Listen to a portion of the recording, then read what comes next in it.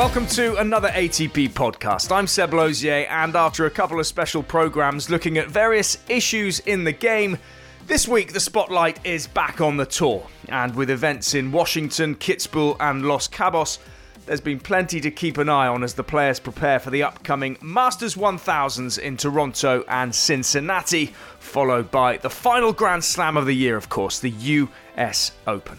It's a full house this week. Coming up, we will hear from Andy Murray, Frances Tiafoe, DOMINIC Thiem, GRIGOR Dimitrov and FELIX Auger-Aliassime. But first, Taylor Fritz, who's had two great weeks in Atlanta and Washington. Now a firm fixture inside the world's top 10.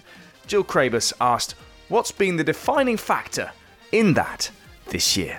I'm not sure, to be honest. I think I've been winning, especially last year, winning a lot of matches that were just close, could kind of go either way. I feel like I was coming out on top on a lot of those. I just playing good tennis. The average level, I guess, has gone up a lot. I feel like, before I had to be playing really good for things to kind of come together and for me to have a big week or have big wins, and now I feel like I can, if I'm mentally there and mentally just turned on, engaged into it, I can have good results and beat a lot of guys when I'm maybe not even playing my best, as long as I'm there to compete and be ready. And I think that's what I've done a lot of, is I've just won a lot more matches where I'm maybe not playing my best. That average level has definitely risen. You've also had quite a bit of consistency in your support team with Mike Russell and Paul Annacone, and obviously the support of your girlfriend, family.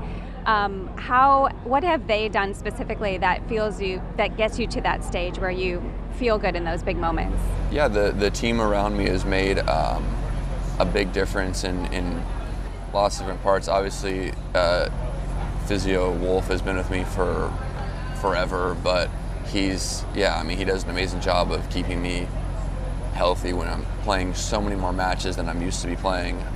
Mike has done a great job of just forcing me to work, sometimes when I'm not feeling it, or I feel like I've always done a pretty good job of pushing myself, but I've always needed that person to tell me to, push me even harder and make me work even harder. So that's been a big improvement, especially last year, just this extra time and attention to detail that he brings that I might overlook. And then, whenever my girlfriend travels with me, she does a really good job of just understanding what's going on and what I need to do well in terms of making sure I'm eating healthy, making sure I'm going to sleep at good times, and kind of sounds bad, but kind of being a bit of a babysitter. But I guess just instilling healthy habits, which help me a lot. Yeah, it seems like you got everything figured out. And on that rise and that push, another push, of course, we talk about how great American tennis is, and another one who's made that push is Chris Eubanks. Just thoughts on how you feel like he's risen so quickly this year. It's amazing. I think a massive part of tennis and improving is just confidence. And Banks has he's had solid results all year, and then I think after winning Mallorca, he just got so much, you get so much confidence, you get hot, and the way that he was playing at Wimbledon was really it was serious top 10, consistent top 10 level, and it was really, really amazing how he was playing. And so I'd say for sure he's just leveled up as a player with all this confidence and, feeling good about, I guess, just going after his shots. And to me, when I was watching at Wimbledon, I felt like he was not only hitting so many winners, but he was choosing right times to do it. When it wasn't there, he was playing more defense than I think I normally see him play, and point structure is definitely better. And he's definitely leveled up as a player. Christopher Eubanks, Wimbledon semi-finalist and another American in Washington, fancied to enjoy the US swing. One of the most eye-catching matchups in Washington was between Fritz and eternal crowd favourite Andy Murray, and he also sat down with Jill. Andy, welcome back to Washington, D.C. First of all, first tournament after Wimbledon. How are you able to reset physically and mentally for the hard court swing? Yeah, it was tough. I was really disappointed after Wimbledon, but I went away the following day on holiday with the family. We went away for 5 or 6 days, which it wasn't that relaxing with the 4 kids, but it was great just to get away and sort of just not think about tennis, for a little bit. And then I felt like when I came back, like I was ready to start preparing for the US Open. And it's quite, well, for me anyway, it's quite a different way of like preparing. I do quite a lot of different stuff, like heat training and like bike sessions in the heat chambers and things like that. And it's just, it's hard, but it's like refreshing in a way to be doing a sort of different sort of training at this stage of the year. And got here really early. I arrived on the Tuesday before the tournament. I'd had quite a lot of issues with cramping last year during this period, so I wanted to make sure like I arrived as soon as possible to adjust to the conditions, because they can be brutal, and I feel good. That's interesting, because at this stage, with all the experience you had, to find something new, to be able to work and train. So how are you feeling now? Do you feel like it's made a huge impact for you with the last few days practicing?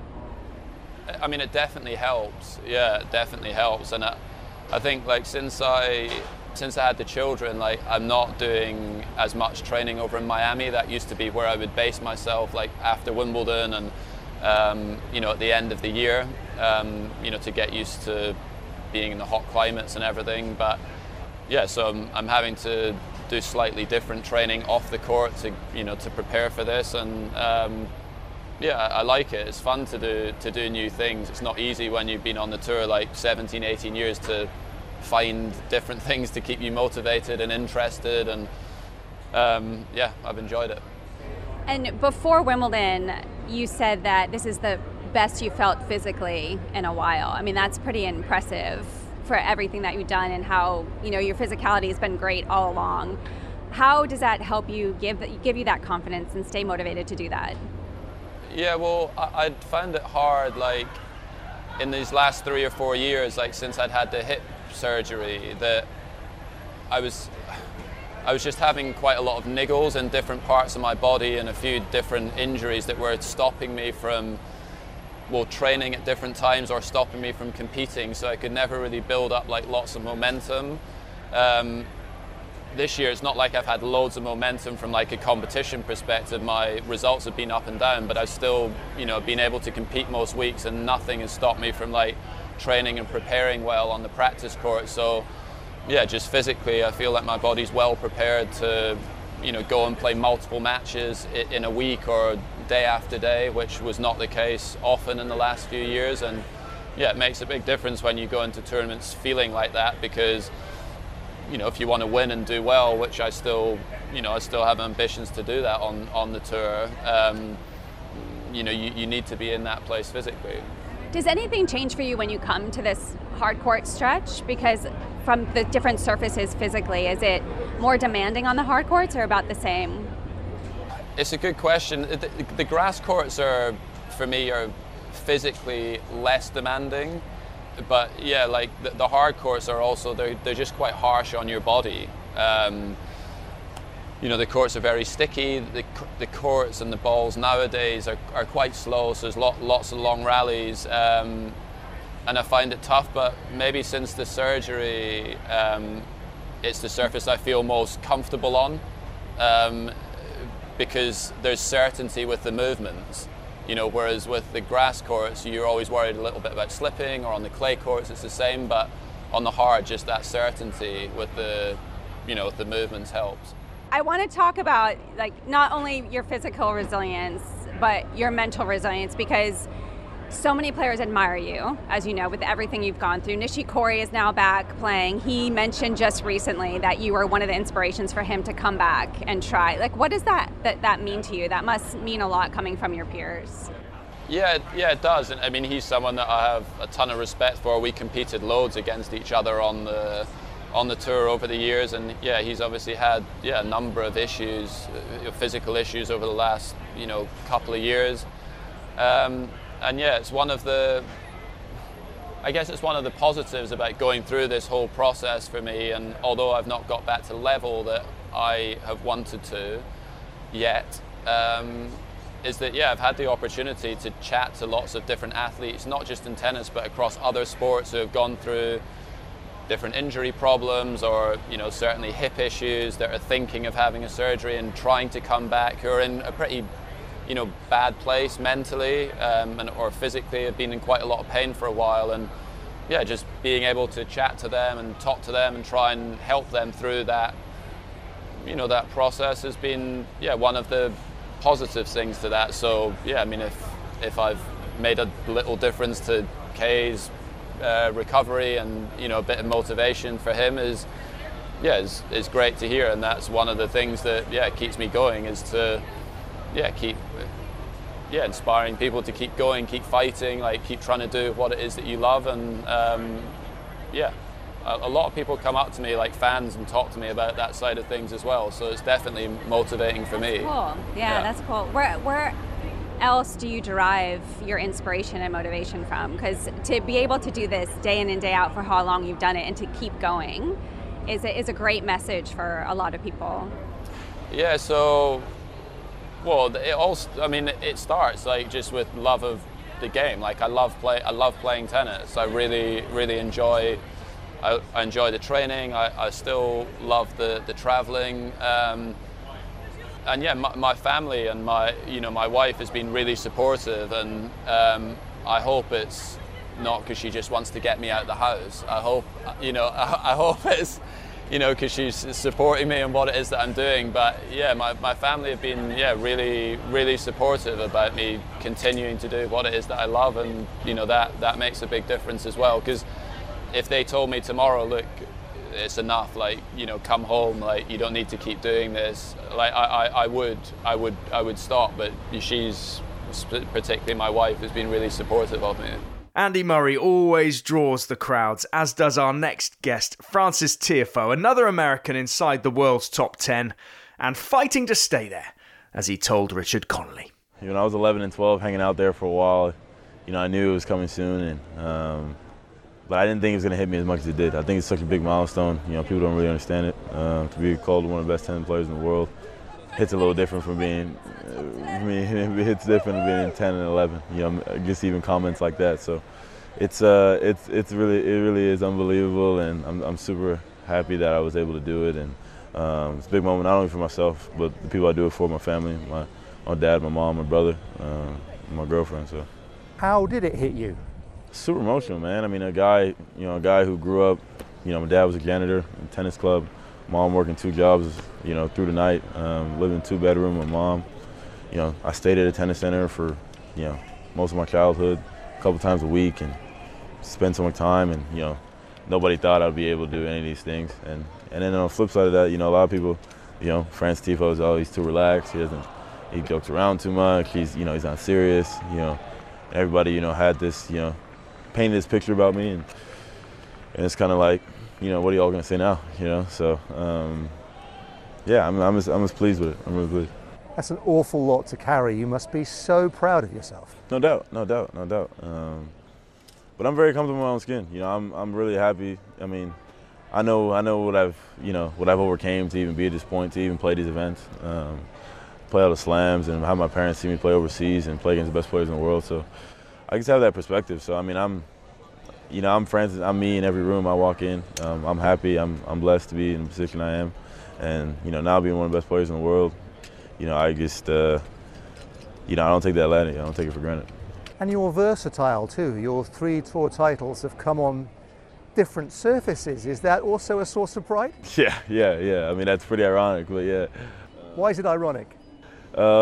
It's just, my first 3 titles all on different surfaces is pretty, you can't really write that, right? And I think that's why we love sports, because, it can't be written. But also, I mean, it goes to show that I'm an all-court player. I can do it on all surfaces. Obviously, I prefer a hard court or grass court, but, it shows I can be dangerous on all surfaces when locked in. What have you always had on grass, and what have you improved? I've always had great feel, great hands. I think it's now I'm serving much better, which is, I'm getting out of trouble, I'm holding easier, I'm throwing the balls to your guy, making pressure on him. Returns also got better, especially my forehand return. I was making a lot more in play, so I think those things have really helped me on the grass. Your coach, Wayne Ferreira, he must be very proud of what you've achieved as well. He's always talking about the focus. Yeah, no doubt. You've demonstrated that, haven't you? Yeah, no doubt. And I think he's super proud, right? I mean, we started and I was on the decline of my career at the time. I was back playing challengers again, which I shouldn't have been doing. I was not in a good headspace at all. And we started. I was around 90 in the world, low 80s, and now a couple years later he's got me to the top 10. So we have a great relationship. I have a lot of respect for that guy, and he was a tremendous player himself. So. Now is a time where I'm going to really lean into him and understand what being top of the world means and all the other stuff that comes with it. And but yeah, I'm excited for what's next. Does it matter? Does it make a difference that he was a top player in his day? For sure. I mean, that insight, right, of that knowing that he's been through those moments. So like when you're not only talking matches and talking strategy, but how to speak to me in certain moments. Entering matches of how to expect certain things, pressures, and what have you. So it's vital that he's doing that. Thank you to Francis Tiafoe, and that coaching relationship with Wayne Ferreira looks to be going from strength to strength. Up next, Austrian DOMINIC Thiem, who's been in great form in Kitzbühel this week, eventually losing out to Argentine Sebastian Baez in the final. He's also been playing a bit of fantasy tennis, building his perfect player from stars past and present. You're listening to the ATP Tennis Radio Podcast. If you were to build a perfect player, which aspects you will steal from a player? Forehand. Rafa. Sometimes it's not that obvious because all his game is so great. I think in the last years his forehand was the best, how tough it was to play, especially on clay. So forehand, I choose Rafa. And Nadal, forehand, leaping off the clay on that occasion. Backhand? Novak. You shoot at him in this shot, he will always have an answer, so I'll go for him. Oh, come on, this is getting silly. I mean, you can't hit that backhand much better. Serve? Serve is a difficult one. There are some names I have in my head, but I will go for John Isner because from all the players I played against, for me his serve was the most tough to return. Return, I'll go for Novak as well. Sometimes you hit like an amazing serve to him, which is against many players ace or service winner, and he not only puts it back, but he will even bring you in a complicated situation. How about slice? Slice, I'll go for Roch. His slice was just something different. Even I remember when I practiced the first time with him was on grass, and the first slice he gave to me was like horrible. How much spin it had on it, and also he was choosing it so smart in the rallies, so smart in the game. So that's a pretty clear answer. Net game.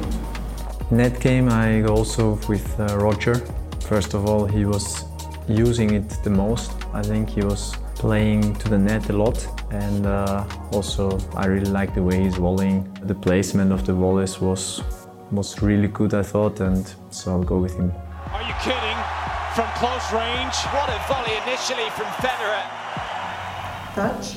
It's a difficult one because I think that all the top players have a great touch, and all of the top players are unbelievable talents, have good hands. It's not easy, but if I have to choose one, I'll choose Roger as well.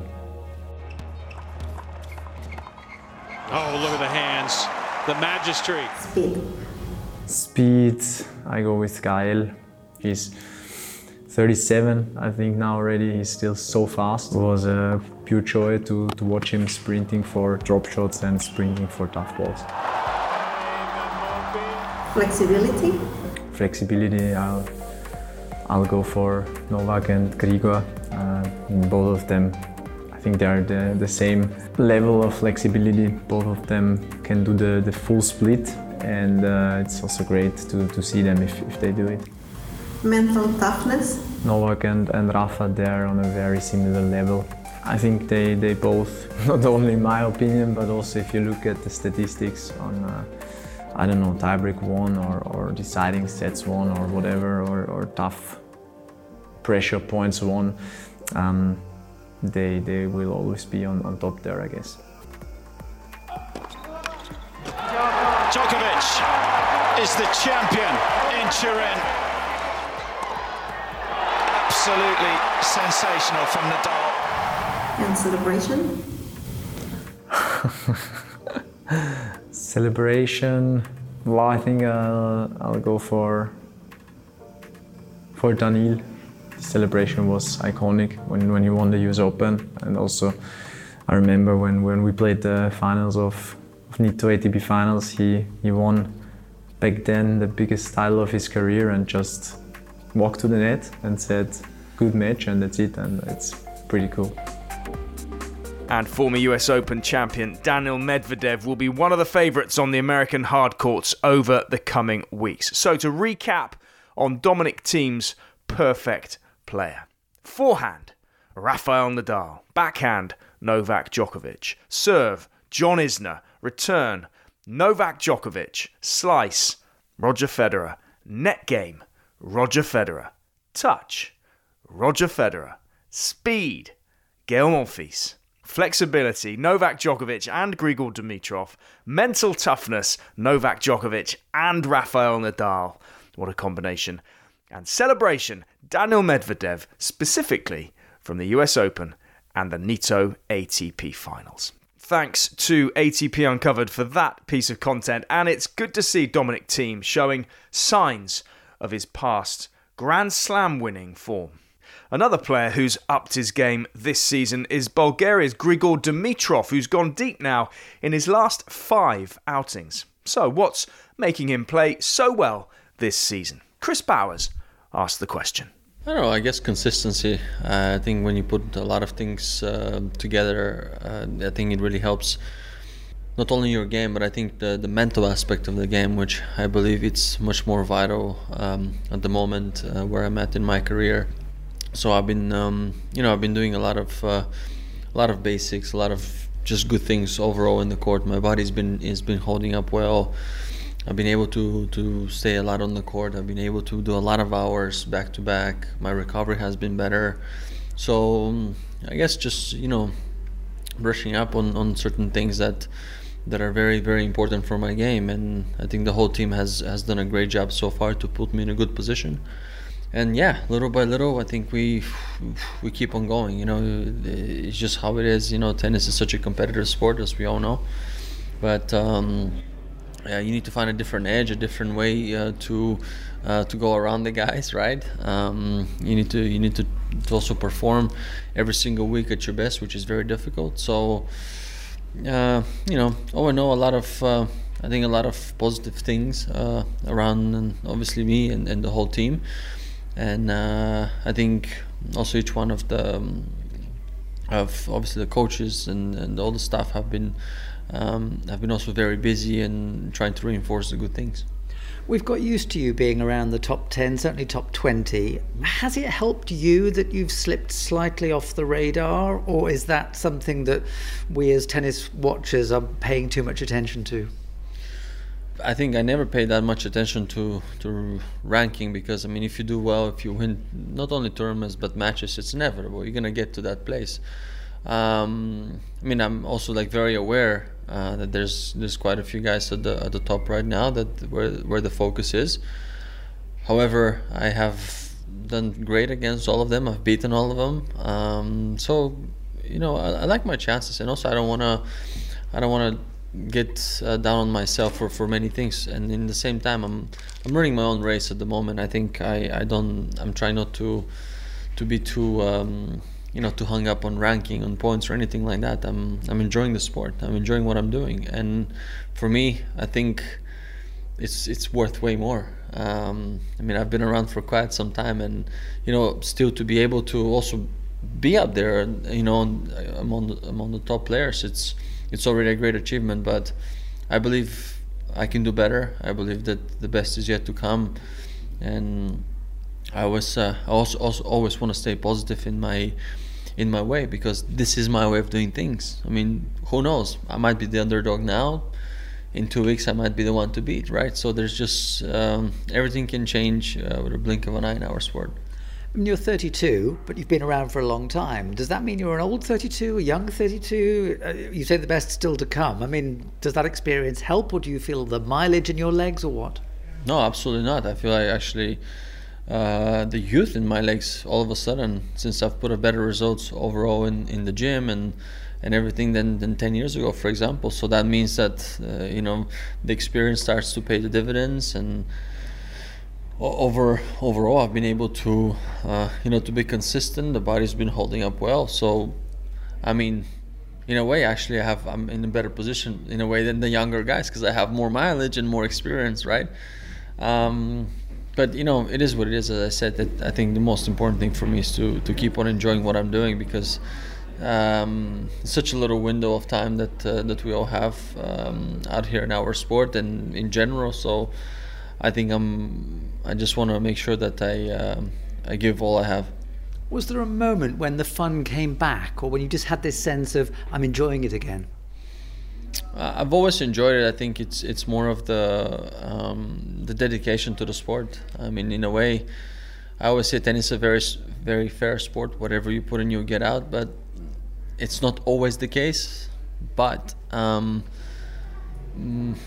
more times than not, it has gone on a good way. So I think for me, of course, I had moments of doubt and fatigue and mental toughness and all those things that are coming to one player at some point. Of course, I had it, but that never discouraged me. It made me turn inwards more so to myself, to get to know myself a bit better and to learn more about myself. And I think that really helped me to where I'm at right now. And that's why I say the best is yet to come, because it's like a new way of doing things. You feel a bit reborn about it. And do you feel that one of your weapons now is that people do sometimes underestimate you?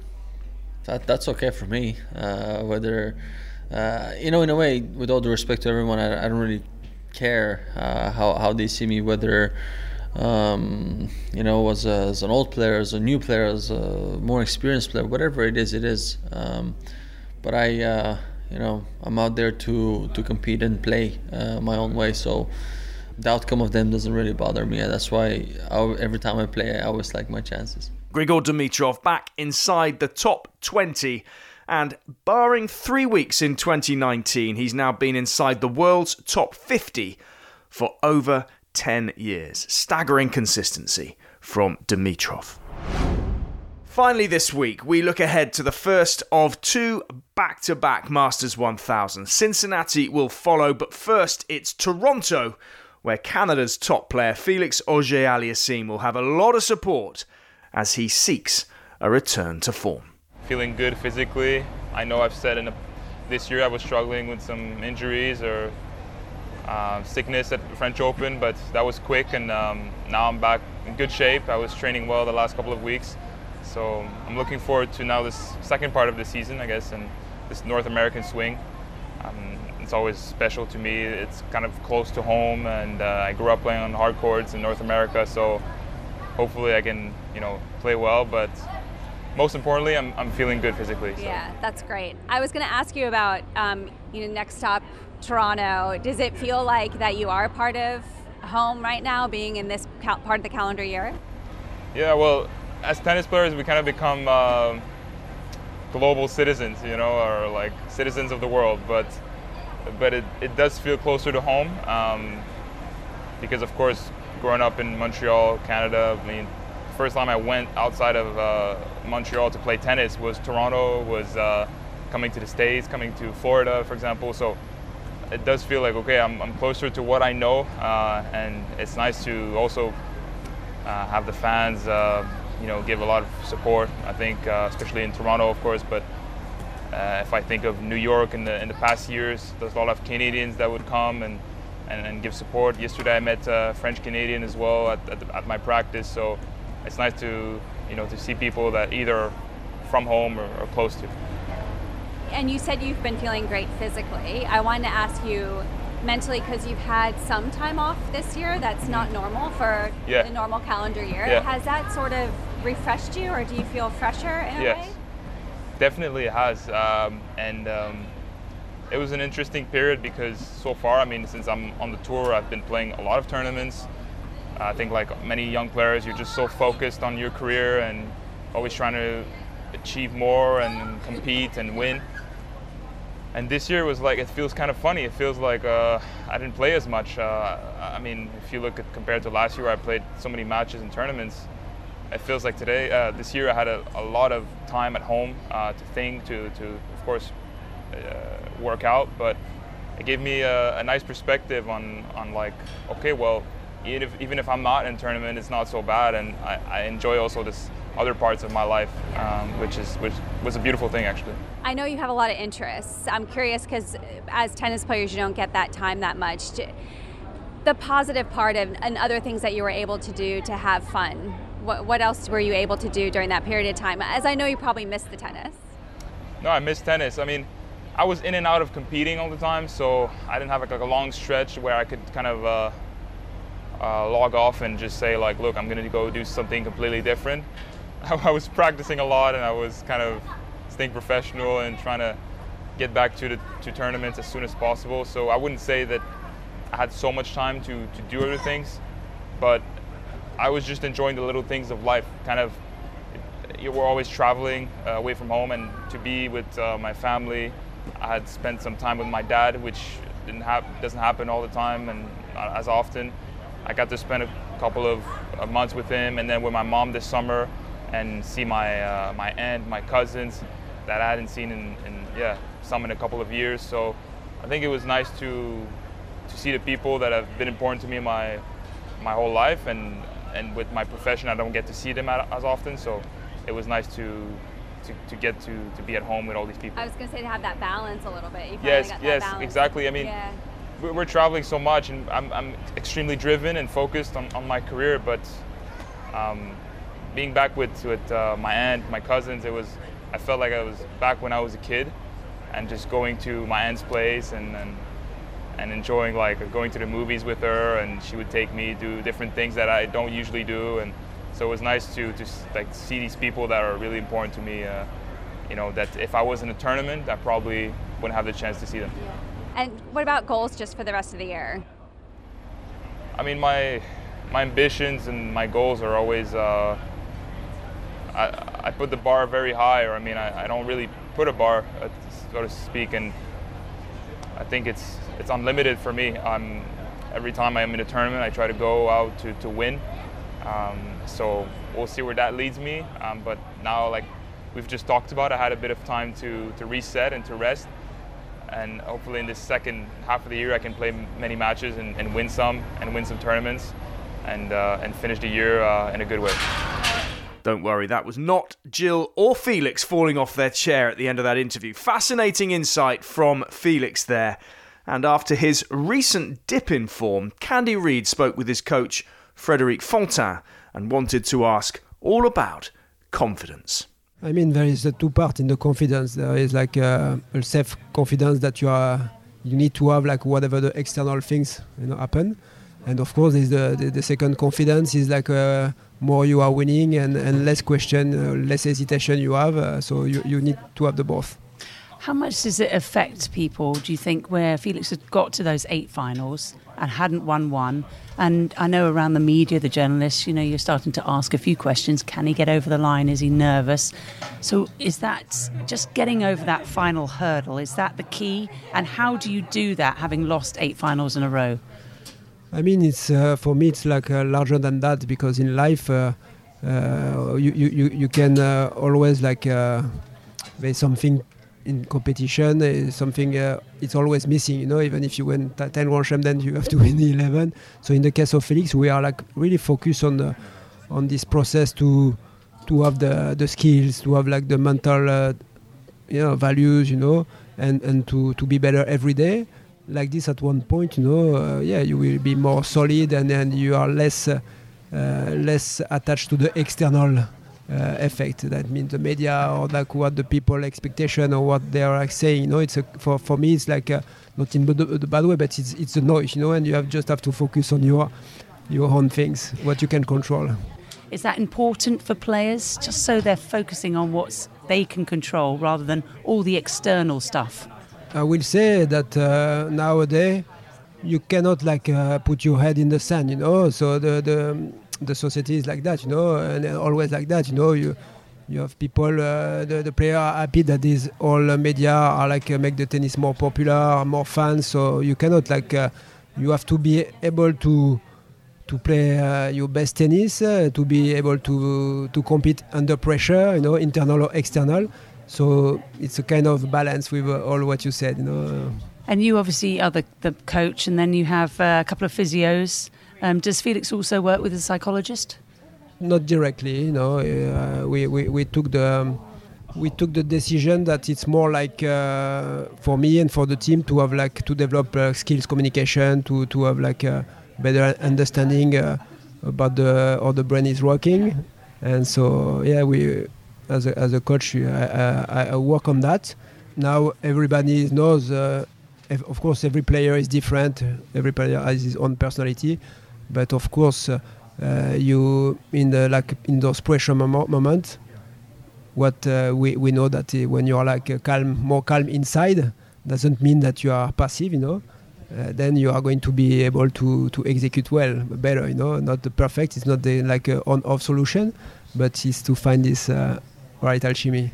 Team Auger-Aliassime will be hoping for great things on home soil in Toronto, as will Milos Raonic, another Canadian who's back out on court. Is it a comeback? Is it a farewell tour? Find out on the pod channel midweek as he speaks exclusively with Chris Bowers. He plays France's Tiafoe in round 1 in Toronto in the bottom half of the draw. That's a tough one to start with. Some big names in the top half of the draw. Alcaraz, Rune, Sinner, Murray, Tsitsipas, all there in that top bracket. Remember, you can watch the whole thing live by subscribing to Tennis TV.